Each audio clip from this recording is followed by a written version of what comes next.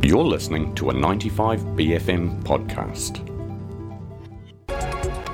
You're tuned into The Wire, 1 hour of current affairs and analysis starting now. Tēnā koutou katoa.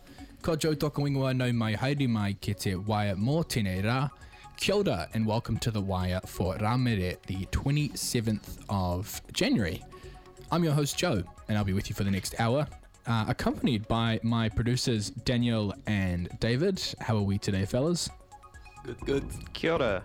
The Very mic is cold. not in a very, very hot, bit humid. The mic is not in a good position there, but yes, we have a great show planned for you guys today.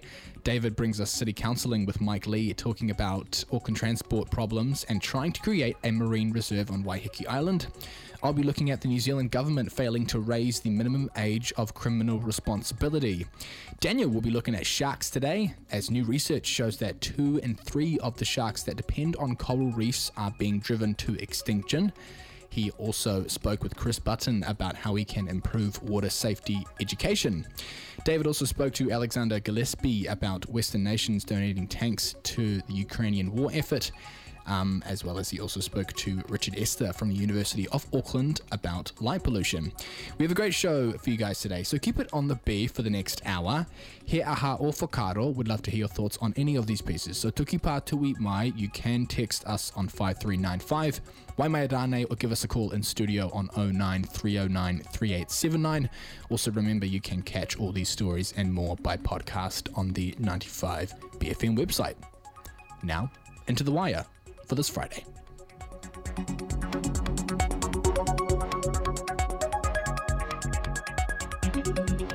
Now, tell me about your father. City Counselling on 95BFM, our weekly chat with the good people of Auckland Council.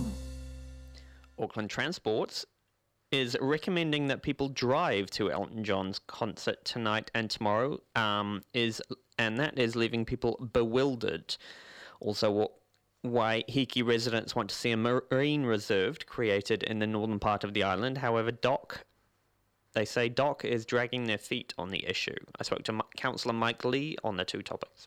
Auckland Transport's encouraging people to drive to Elton John and Mount Smart this evening. That's a bit unprecedented. It is, and it all goes back to this rolling shutdown of the rail network, which AT has agreed by Kiwi Rail, but which AT has agreed to, which I don't agree with. I believe it could have been done in a way that less inconvenienced the travelling public. But however, they did it in a way that best convenienced engineering. Here is a situation, though, where they could easily switch on or keep the network running for this big international event,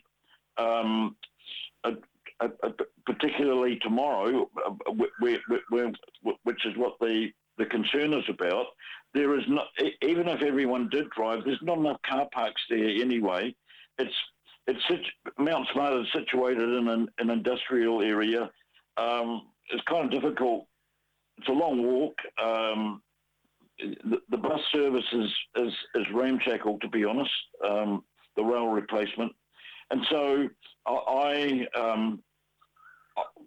am urging AT to get on the phone to Kiwi Rail and tell them to keep the network operating tomorrow. It's bad enough for ordinary people day after day, but here is a situation where we'll have a repetition, if we're not careful, of that disastrous Rugby World Cup opening night where there was a huge cross-public transport meltdown. And to be honest with you, I don't think AT recovered its reputation since that time. This could be avoided and should be avoided. Is there a rail replacement service going on? There is a rail replacement service going on, and obviously it's totally inadequate. I've tried it. I tried it last Saturday, and it was useless, to be honest with you. I don't like to be unkind. In the end, my wife made me made us get off, and she ordered an Uber because the bus driver was totally confused about the situation. The bus driver was going to stop the bus at Otahuhu, and that was the end of the line. I said, well, we're going to Newmarket.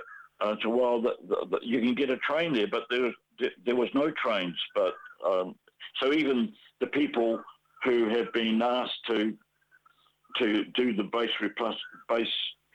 the bus replacement service are not instructing their staff well enough. So a weekday, it's even worse.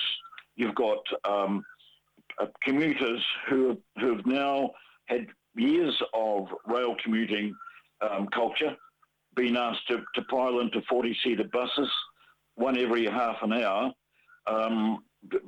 where to get out of trains that can carry 500 people or 400 and something people and travel at speeds of up to 100 kilometres per hour, having to get into a bus with buses with inadequate capacity, which have to share the road with the rest of the traffic.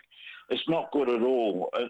This has not been well thought through from the point of view of the travelling public. Slow Walking processing a marine reserve application for the Hauraki Gulf. What is that? It's been quite well covered in newsroom with several articles, but essentially I'm a member of a group that made an application, wrote an application, a lengthy and detailed application for a marine reserve in the Hauraki Gulf off northwest Waiheke Island called the Hakai Mongo Matiatia Northwest Waiheke Marine Reserve, 2,350 hectares. It will be, I hope, the biggest marine reserve in the Gulf. This, against a background of constant news about how the ecosystem in the Hauraki Gulf is really being hammered, and so something has to be done about it. And so rather than DOC taking this initiative, we as a group of mainly Waiheke people undertook to write this lengthy application. We sent it to the Department of Conservation in April 2021. In January 2022, a year ago, it was publicly notified under the quite stringent timelines of the Marine Reserves Act. There was 2 months for public submissions. We got 1,300 submissions. 93% were in support. DOC place a lot of weight on their treaty obligations, and so as part of that they asked submitters to indicate whether they're Maori or not. So 70% of submitters who identified as Maori supported it. One of the two tangata whenua groups, which has rohe over the Inner Gulf and Waiheke, the Ngāti Pawa Trust Board, came out strongly in support of it. In fact, wanted to be a co-applicant. DOC said, well, it's too late to do that. But another, the tangata whenua group, the Ngāti Pawa Iwi Trust, opposed it. And so we were then obliged to go through the most exacting task of responding to all objections. And there were, given the weight of support, there weren't that many, but it covered about 150 objection points. So we had to cover all of that in a month, and we completed mainly over Easter, actually. We worked long hours as a team, but we got it done, a neat document, and we got it in on time to the Minister's office responding to objectives, and that was in April 2022, last year. Nothing essentially has been done by the Department of Conservation to provide the Minister. No advice has been provided by DOC to the Minister whether this is a good idea or not. They are still going through bureaucratic processes. They say that their treaty obligations means they have to keep on consulting kind of ad infinitum. But essentially, they've got into a situation where they're trying to referee, I take it, between the conflicting demands of two, iwi groups. And we just had a meeting with them the other day, an online meeting, and I pointed out to them, you've got an impasse there, and just dragging the chain, slow walking, holding things up is not the right thing to do. A political decision, political judgment needs to be made about these conflicting interests and indeed the merits of this application. And that can only come from the minister. What kind of an impact will this, what kind of a scientific benefit or an impact will this marine reserve have on Waiheke? It will be protecting the environment on land and sea and letting nature recover can only be good. The present situation in the Hauraki Gulf, the scientists tell us we have, starting from a base point of virgin biomass, 57% decline in key fish species, 67% decline in seabirds, a 76% decline in coda or crayfish, 83% decline in snapper, 86% decline in sharks, mainly school sharks, which were of great economic importance to Maori, and nearly 100% or 97% decline in marine mammals, whale, dolphins, and seals. So the environment out there is not in good shape. And as Zoe Chu and her Auckland University team revealed, something like the Lee Marine Reserve, the Cape Rodney to Okakakari Point Marine Reserve, which is tiny, 570 hectares, is the source of about an amazing 11%, 10.6% to be exact, of all the juvenile snapper they sampled in the Hauraki Gulf a couple of years ago, which just shows the generative power of a marine reserve properly placed and left alone to recover when it comes to restoring the ecosystem. That was City Councillor Mike Lee talking about Auckland Transport and a future potential marine reserve at Waiheke Island. Have you tried mindfulness? Try mindfulness. City Counselling on 95BFM. This is a sad, sad day. BFM, the font of liberalism and tolerance at the centre of the University of Auckland. The Wire. How to improve water safety education so the recent spate of drownings doesn't happen again. I spoke with Chris Button about this question. Chris is a lecturer at the University of Otago and School of Physical Education. There's much more water competencies than just swimming. We can distinguish 15 different skills, for example, floating, breath control, underwater swimming, and recognizing hazards. And in 2018, a woman survived 10 hours in the ocean by floating. I was in the water for 10 hours. Okay. So these wonderful guys rescued me. Your name is? Kay. I am very lucky to be alive.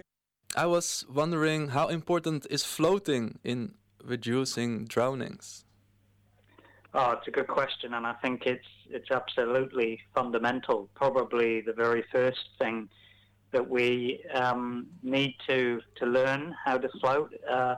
Unfortunately, in swimming, the attention tends to be more on how we can get from one place to another, from A to B, from the side of a pool to the other side, and very little time is spent on teaching us how to float effectively. There are various ways to do that. Yeah, how do you do that? What is the right technique to float efficiently?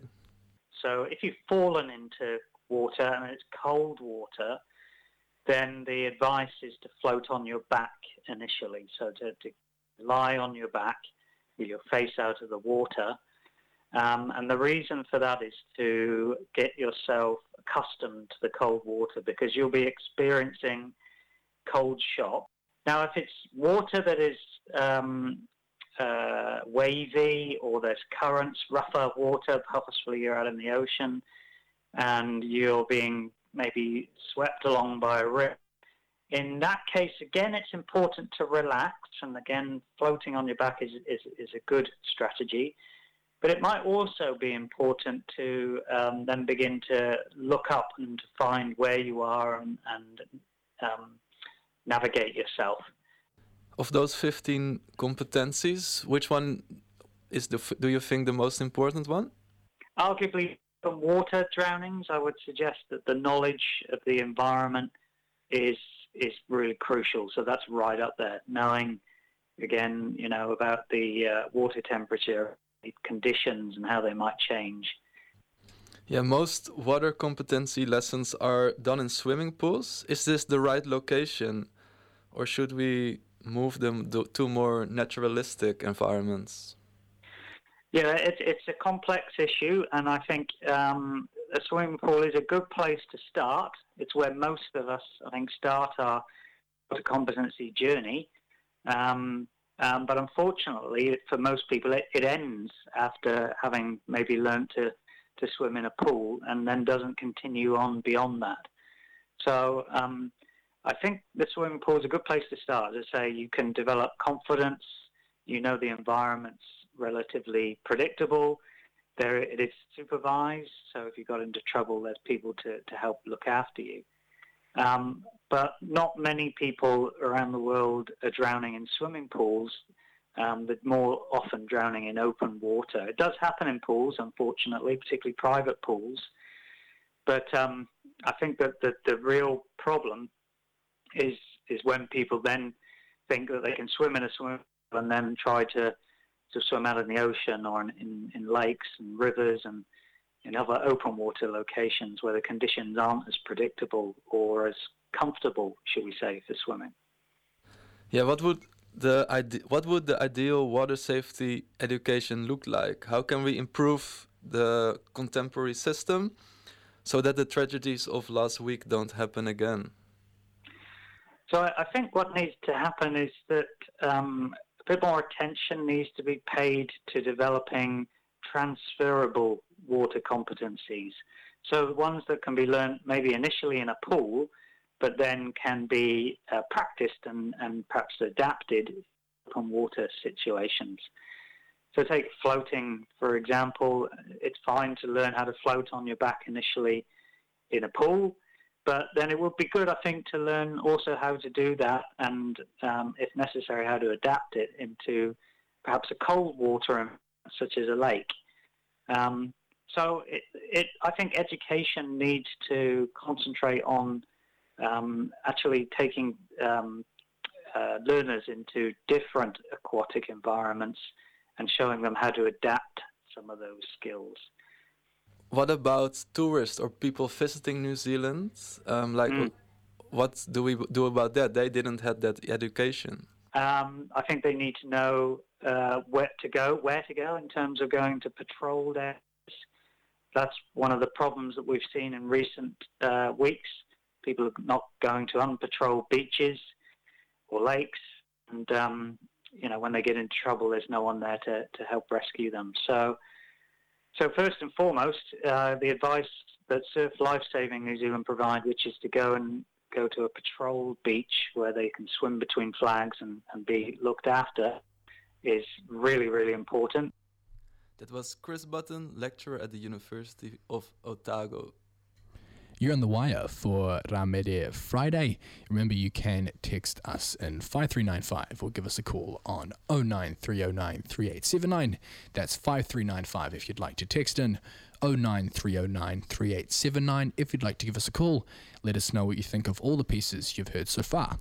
We'll be right back after this short break. I don't know how to say this. Betelgeuse scale? You're not a child of the 80s. If you were, you would know the film with a similar name. It stars Beetlejuice. Oh. Yeah. The Wire. Bust out the sprinkler and set your lawnmowers to stun. Gardens Music Festival is the brand new inner city garden boogie, taking your summer by storm at the stunning new venue of Auckland Domain, featuring a headline performance from living legend Fatboy Slim, plus LPGOB, Setmo, Peking Duck, John Morales and more. Gardens Music Festival, Sunday, January 29th at Auckland Domain. Get your tickets now from gardensmusicfestival.co.nz. Doof, doof, doof, ding. Bike Rave is back and coming to the Orake Basin, featuring the one and only Dan Ox. The most fun you can have on two wheels. Bike Rave takes you on a group ride ending at Orake Basin, where you'll park up for a silent party at the water's edge. Made possible by Auckland Transport, Bike Auckland, Club Mate and Interesting Things. Bike Rave Orake with Dan Ox, Saturday, February 4th. Tickets are free but extremely limited. Reserve yours now at Eventbrite. All right, spot time, I reckon. Got any utensils? We'll sacrifice some, eh? We're going to need a vessel too. I'll scull the last of the sparkling duet. Wait. Yeah, spot's on! Whoa, no, I mean the beer spot, you know? Amazing independent NZ beer. Ah, the legal buzz. Gotcha. The 95 BFM Drive Show, a fully legal 3-hour psychedelic playground of japes, jive and jams. 4 to 7 p.m. every weekday only on 95 BFM. Thanks to the Beer Spot, your tappy place. The government has indicated The Wire. Welcome back to The Wire for Ramere Friday. This morning, the United Nations Committee on the Rights of the Child called out the failure of the New Zealand government to raise the minimum age of criminal responsibility. Referring to the current minimum age of criminal responsibility, the committee stated clearly that the New Zealand government is just not getting children's rights right. I spoke to Lisa Woods, Campaigns Director for Amnesty International Aotearoa, on this matter. Under international human rights standards, the minimum age for criminal responsibility is 14, and our criminal age of responsibility is 10, which is far too young. And so we have an obligation, the government has an obligation and a duty under their international human rights obligations to raise the age of criminal responsibility. And this isn't the first time the United Nations has called out the government on this issue. It was back in 2019 was the last time, and we've seen it again. So it's really unacceptable that it's taking so many years and the government is dragging its feet in meeting its obligations under international human rights. Why do you think reforms are taking so long? Yeah, look, it's really, I think, really frustrating and just completely unacceptable that it's taking so long. And I think that is a good question about why it's taking so long, and I guess only the minister and the government can answer that one. But, what we do know is that the age of 10 is far too young. There's just an overwhelming amount of medical and psychological evidence that shows children's brains are still developing, particularly the part that regulates judgment and decision-making and impulse control. And as such, it's just not right to hold them accountable the same way we do as adults. And when we think about the issue of young people committing harm, what's behind this can be really complex.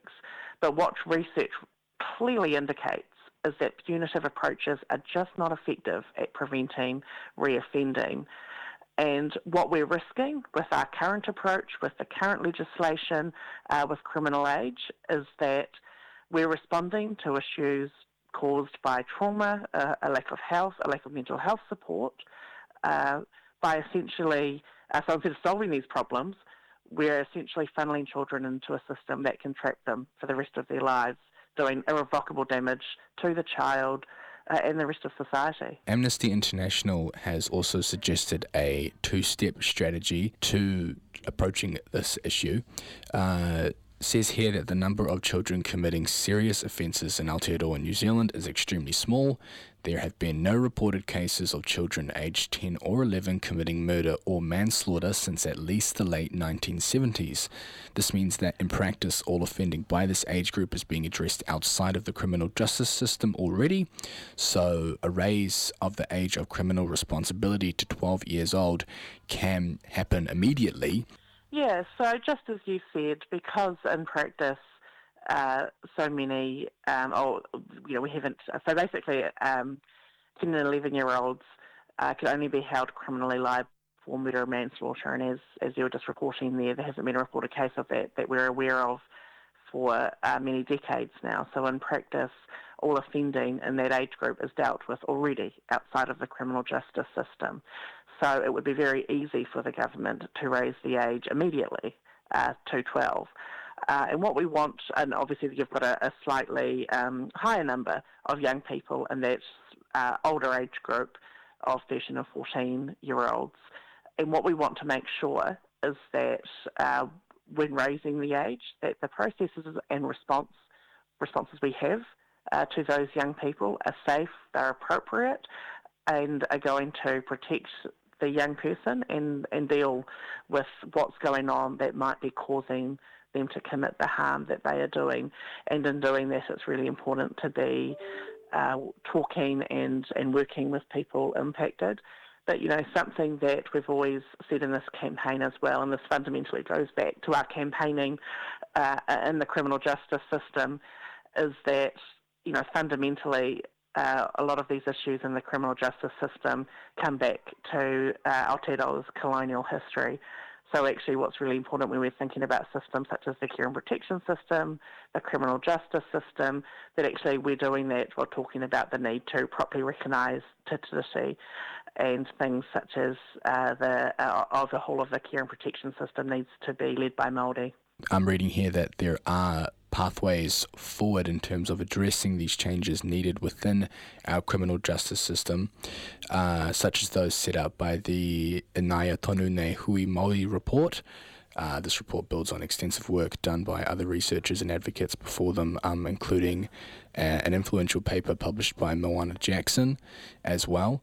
Does this also address a problem within our judicial system that Māori are very much overrepresented, and in specific maybe Māori children as well? Yeah, absolutely. And this just comes back to the absolute need when we're having these discussions to fully recognise the harm that has come from colonialism, essentially, and that if we're fully going to address that harm, that means we need to fully and properly recognise Tititi and the constitutional change that entails, and the need to ensure that power is distributed accordingly to what is in Tititi. And so that's essential when we're thinking about how is it that in the long term, and when we're talking about structural change, we can make change that's really going to work. And things like raising the criminal age is really important, because those types of policies reduce the harm, can help try and reduce harm that is occurring now. But it's important that when we're doing that part of that conversation, we keep an eye on the need for those bigger structural changes as well. Now, in 2021, the government advised that it was monitoring the progress of a working group set up to review the laws in Australia, where many states have set the minimum age of criminal responsibility at 10 years old. But since then, the New Zealand government have gone quiet despite the rising calls for reform. With the elections coming up this year, do you think this topic of conversation definitely needs to be pushed a lot further? Absolutely. I mean, this is, the types of issues that we're talking about, when we're getting it wrong, it's causing the deepest and most irrevocable harm to people. And so it's something that, cannot be brushed aside or dealt with by superficial political slogans. We need real, sustained and action that's really meaningful and is doing what the evidence tells us, what we're obliged to do under our international human rights obligations. And, when we're thinking about when a child does something wrong, it's often because they've been seriously let down by society.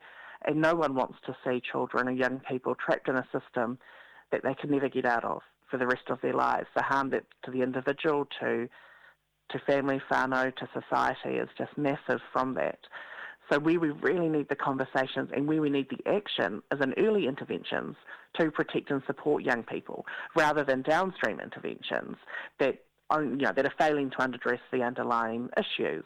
And the concern is if you're only sort of focusing on that downstream stuff, where we're not preventing people entering the cycle. Last year, Amnesty International Aotearoa launched a petition urging Justice Minister Kiritapu Allen to raise the age of criminal responsibility to at least 14.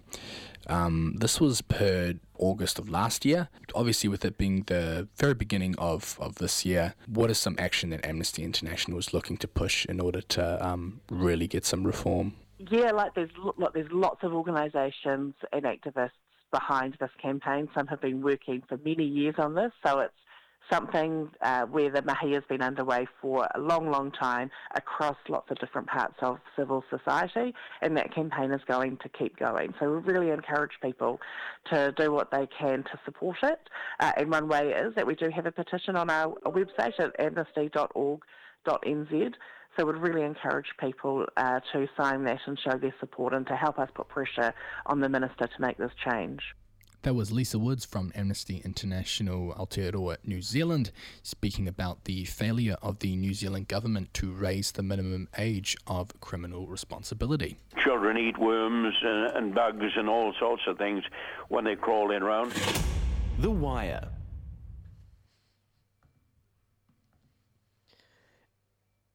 Western nations are beginning to send tanks to Ukraine in their fight against the Russian aggression.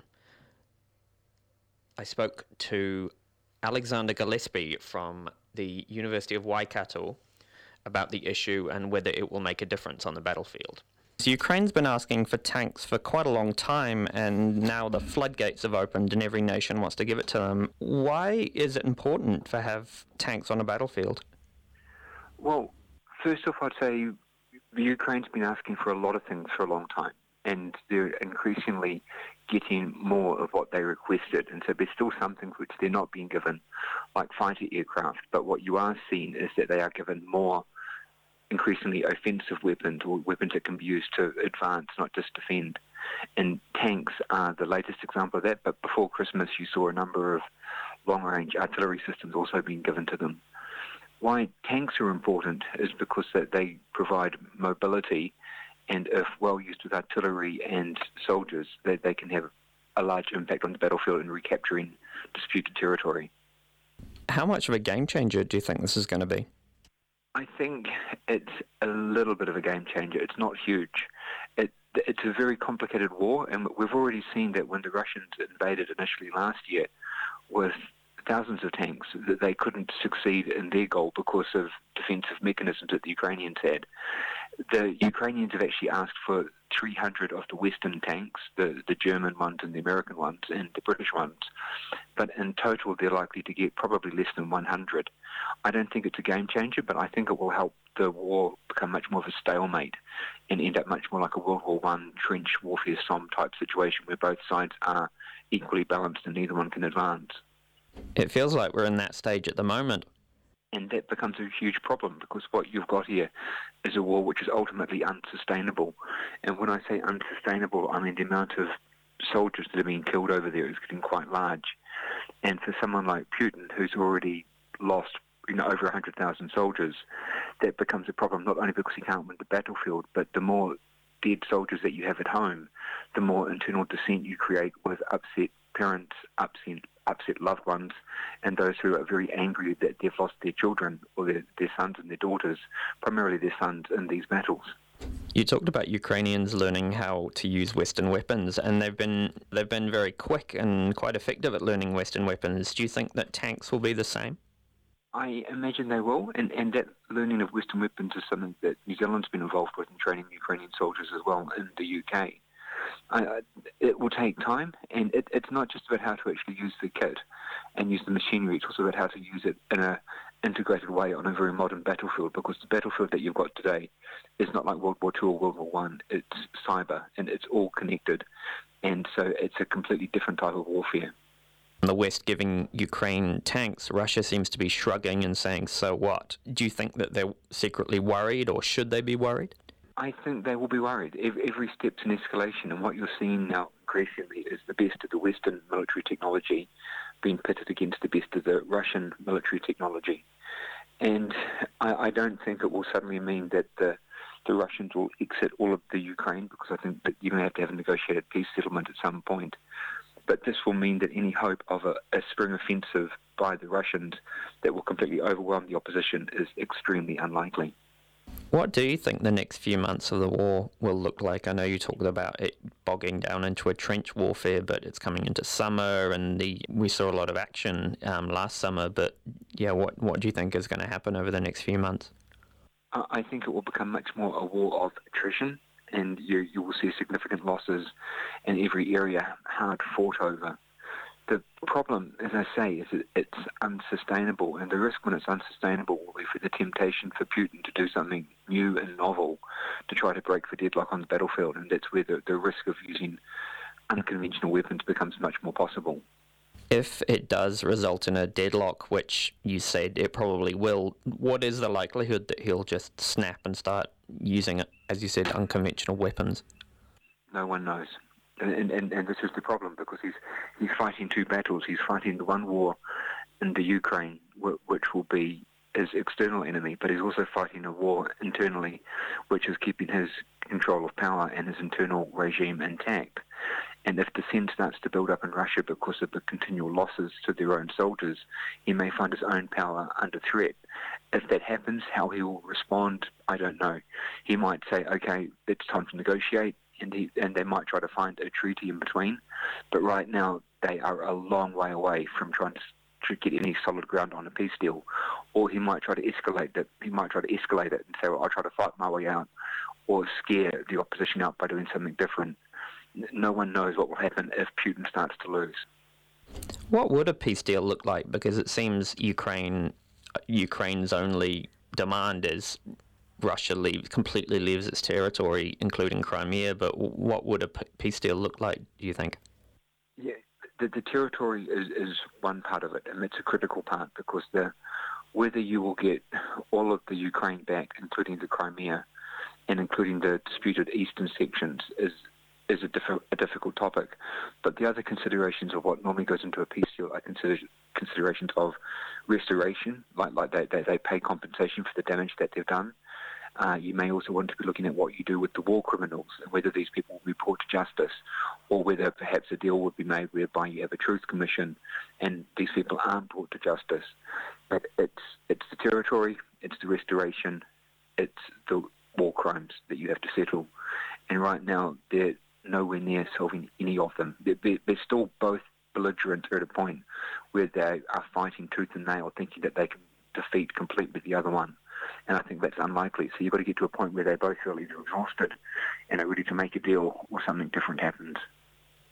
That was University of Waikato Professor Alexander Gillespie talking about Western nations donating tanks to Ukraine. You're in the wire for Ramere Friday. Remember, you can get in touch with us, 5395, if you wish to text in, 09309 3879. If you wish to give us a call, let us know what you think of all the pieces you've heard so far. We'll be right back after this short break. Are our affairs current? Richard, great question. The Wire. Performing in New Zealand for the first time in 5 years, Lord, live at the Outer Fields at Western Springs, March 4th. The long-awaited tour, from pure heroine to melodrama to solar power. We're fine with this. We didn't come from money. Don't miss Lord, with special guests Marlon Williams, Phaser Days, and Ricky Reed. March 4th at the Outer Fields at Western Springs. Get your tickets now from Ticketmaster. What's a 7-letter word for Street Fighter? No idea. I know that tonight at Ponsonby Social Club there's DJs Tarkus and Katja. And tomorrow, Jungle Fowl Live, followed by Venetia Clark and Cody Skull. Same old Ponsonby Social Club, 152 Ponsonby Road. Audio culture. Tune in to 95BFM Drive every second Tuesday as they're joined by one of our friends from Audio Culture, sharing the songs, stories and salacious scandal from which is woven the mighty tapestry of New Zealand music. Audio culture, more cultured than a blue cheese with a BA. Every other Tuesday on 95BFM Drive. Thanks to Audio Culture, Iwi Waiata, the noisy library of New Zealand music. Go to audioculture.co.nz. I'm disappointed by the government these days. Sometimes they just need a good kick in the backside. The Wire. Welcome back to The Wire for Ramere Friday. Daniel, interesting piece you have about sharks. True, yeah. While fish and chip shop customers in South Australia are eating threatened and endangered shark species labeled as flake, sharks are facing the risk of being extinct. A 2020 study concluded sharks were functionally extinct on 20% of the world's coral reefs. And a new study building on this research from the journal Nature Communications shows now that 2 in 3 of the world's sharks are being driven to extinction. I spoke about this with shark researcher Samantha Sherman. Since the early 70s, the world's population of oceanic sharks has fallen by 71%. The cause? Overfishing. The director Spielberg tells in an interview with BBC's Desert Island Disc about his guilt he feels about the harm his film Jaws has done to sharks. That's one of the things I still fear. Not to get eaten by a shark, but that sharks are somehow mad at me for the feeding frenzy of crazy sport fishermen that happened after 1975, which I truly and to this day regret. The decimation of the shark population because of the book and the film. I really, truly regret that. A new research shows that 2 in 3 of the world's sharks and rays that depend on coral reefs are being driven to extinction. The reason is again simple: overfishing. The title of your latest research is Half a Century of Rising Extinction Risks of Coral Reef Sharks. Why did the last 50 years the risk of extinction rise? Our oceans have been overfished for a while, and in the past 50 years, technology has advanced to the point where we can take huge amounts out of the ocean, and simultaneously our population is increasing. So we need to be fishing more so that people can be fed. And a lot of that population happens to live in the coast right next to coral reefs. So they're a big food source. What characteristics make sharks susceptible for overfishing? So sharks and rays have long lifespans. Some of them don't reach maturity until they're over 20 years old, meaning that they won't have the opportunity to reproduce until then. And if they're fished before then, we're fishing populations of juveniles. So we're losing the adults and the juveniles at the same time without having enough adults left to replace what's being fished out. 2 in 3 of the sharks that depend on coral reefs are drifting to extinction. Sharks are important for the whole ocean ecosystem. What role do sharks play in a healthy ocean ecosystem? Sharks and rays are at the higher end of the food chain, so they help balance the ecosystem. They also distribute nutrients from other sources. So, for example, gray reef sharks are, as their name suggests, are a type of reef shark, but they actually can get up to 80% of their diet from pelagic resources, which is the open ocean. And coral reefs are nutrient deficient areas. Everything on a coral reef needs lots of nutrients.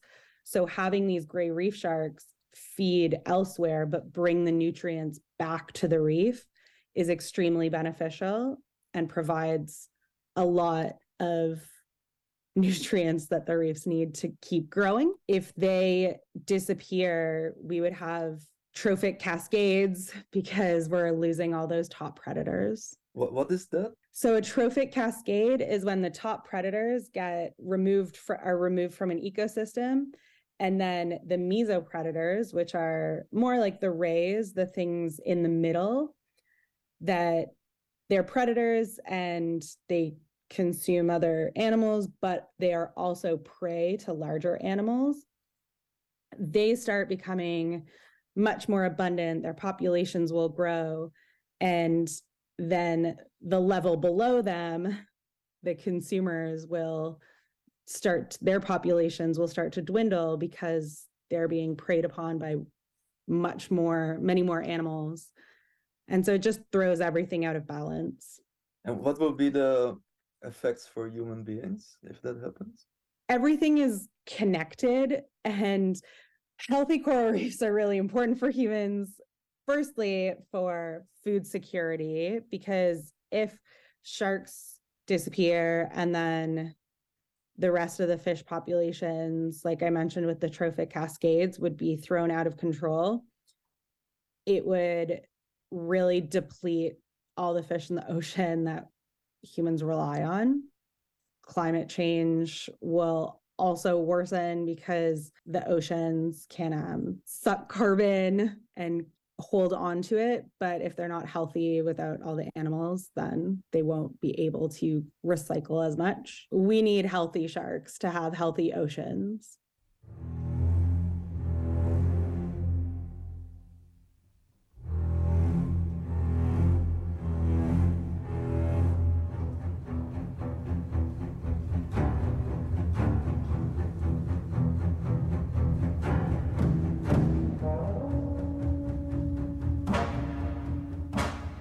The image of the shark is kind of bad. We're scared for sharks, maybe partly because of movies that were made about sharks. Why do you think the bad image of sharks exists? Thankfully, I think that's changing quite a bit. Yeah, movies didn't do sharks any favors, but at the same time, I loved Jaws growing up. I love Deep Blue Sea. I love watching all these shark movies with my lab mates and lots of other people that work on sharks. The problem is that people are already not comfortable in the water compared to on land. You can't move as fast, you can't see everything.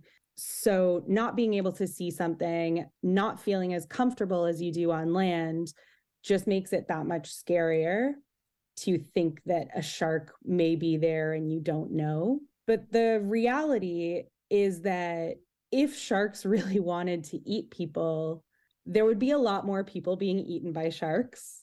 We do hear of it happening, but anytime it happens, it makes global news. It's quite rare considering how often and how many people are in the oceans. I think I read or saw somewhere that the risk of a candy machine falling on you is bigger than that you're attacked by a shark. Yeah, there's so many of those statistics. You're more likely to die from a dog bite. You're more likely to die from a coconut falling on your head. More likely to win the lottery, to be struck by lightning. All of those things are true, but sharks just have that, I don't know, that factor that the media really loves, so you hear about them a lot. Do you think that plays a role in their risk of extinction? Absolutely. Like I said, less so now. I think people are really understanding the role sharks play a lot more, and people are more fascinated by them now and have a respect for them. But when you think about it, all the shark nets that people want to put in place or drum lines to reduce shark numbers at certain beaches, people that actually spend the most time in the water, like surfers and divers, they don't want that. They know that they're doing an activity and taking a risk that's, you're more likely to drown than get bitten by a shark, and they want a healthy ocean, and they're actually mostly against reducing shark numbers. So I think that's really telling that the people that spend the most time near sharks want more sharks. Why do you find sharks so fascinating? So I saw my first shark on a glass bottom boat in the Bahamas when I was 4 years old. It was just a beautiful silhouette swimming through the water. And ever since then, I've been obsessed. I love sharks and rays. I think they're gorgeous. The more time you spend underwater with them, the more you see just the subtleties in some of their behaviors. People have this conception that all they think about is eating and killing and, that sort of mean spirit, but really if you watch them, you can see their eyes move and you can see them analyze a situation and really think about what they're doing. That was Dr. Samantha Sherman, postdoctoral research fellow at Simon Fraser University in Vancouver. And it is odd for somebody to pay you $100 for a photo of your feet. That is not normal behaviour. The Wire. University of Canterbury astronomer Professor John Hernshaw is calling for national legislation to limit light pollution. He proposed a law that would set new controls on outdoor lighting, such as a 10 p.m. curfews for illuminated advertising signs, limited on what street lights could emit, and reductions in blue lights across cities and towns. I spoke to Richard Easter from the University of Auckland about what would happen if New Zealand started to regulate light pollution.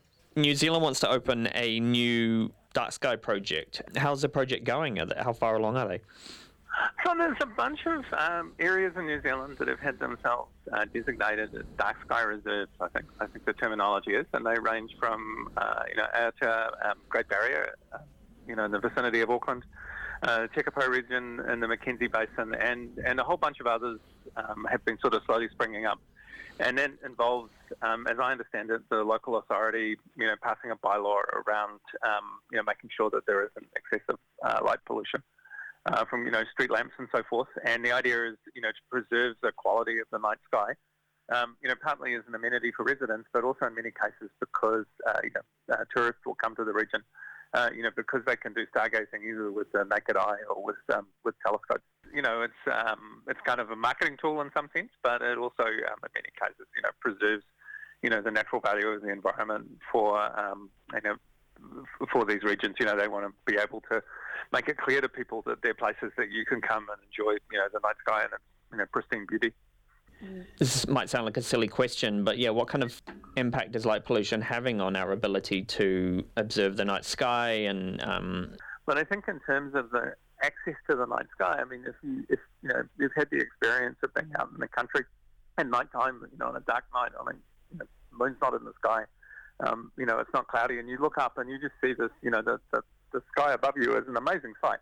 And for city dwellers or people who live on the edges of cities, because even if you're not, right in the city itself, the ability to do that has been sort of slowly nibbled away over the last 100 years, and it hasn't vanished suddenly.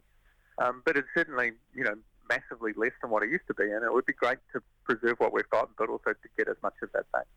Is it realistic if we passed a law limiting light pollution? Is it realistic that we could see more of the night sky in urban areas?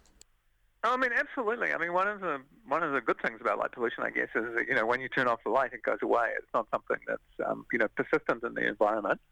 I think the challenge is there's two challenges. Firstly, there's the question of, where is the light actually coming from? And a lot of it is coming from streetlights. Some of it is coming from, light coming out of people's windows, advertising signs, stuff like that.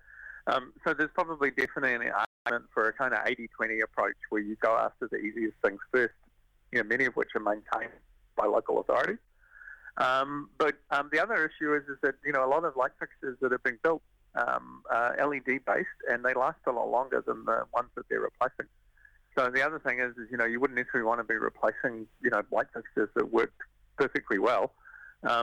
So I think there is definitely a kind of window where we would like to be saying, as soon as possible, we would like to, see these changes made, so that every time we put something, at the top of a pole, it's not going to be there for 20 years.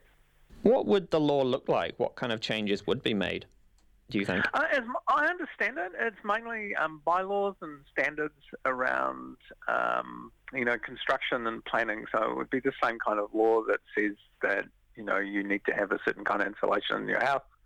Also, roads and, sort of public fixtures, there's often kind of codes of practice that are established by local bodies that they'll then adhere to. I mean, the streetlights are put up mostly by towns and cities, not by private individuals. And so in some ways it's city councils and town councils telling themselves to do things differently. The other challenge, of course, is, there's lots of local authorities around New Zealand, and each of them would have to have that discussion by themselves. So the people who are pushing for this are very keen to see a national standard so that it, in some ways, saves time and effort, and we don't have to have the same conversation 100 times. The proposed legislation has been compared to something that's already on the books in France. What does that look like? Do you know? I know less about that. My understanding is that it's quite detailed. That has standards around house design and stuff like that. And I think obviously the more detailed you make the legislation, the more challenging it will be to get it passed.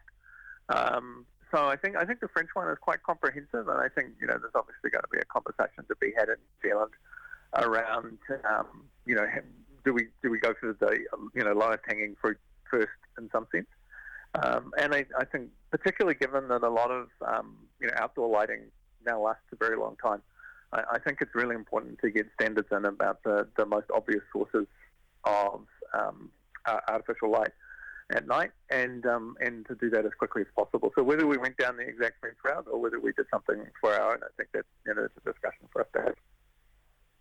A lot of people who will be listening to this live in cities, and you touched on it very briefly before, but for people living in cities, why is this important?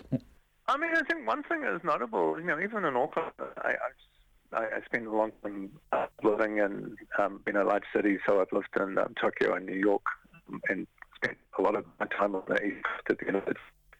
And even in quite small towns there, if you're on that kind of part of ocean, you see very little of the night sky. And so in Auckland, if you go into the Domain or into a park at night, you can see more stars. And so the better we control light in Auckland itself, the more stars you would be able to see in Auckland, as well as obviously on the urban fringes of Auckland itself. That was Richard Esther from the University of Auckland talking about light pollution. That was The Wire. Ko ere te hātoka katoa mō tēnei wiki, e te mihi ki a koutou katoa e kororo mau kia mau tēnei rā. That's a wrap on the Friday Wire. Thanks to everyone who spoke with us today. City Councillor Mike Lee, Lisa Woods, Campaigns Director for Amnesty International Aotearoa, Chris Button from the University of Otago, Dr. Samantha Sherman, Postdoctoral Research Fellow at Simon Fraser University in Vancouver, Professor Alexander Gillespie from the University of Waikato, and Richard Esther from the University of Auckland. Nera hoki te mihi kia koutou e whakarongo ana. Thanks for tuning in. You are listening to 95 BFM. I will now leave you with Murray with the 1 to 2, Land of the Good Groove. Ka kite.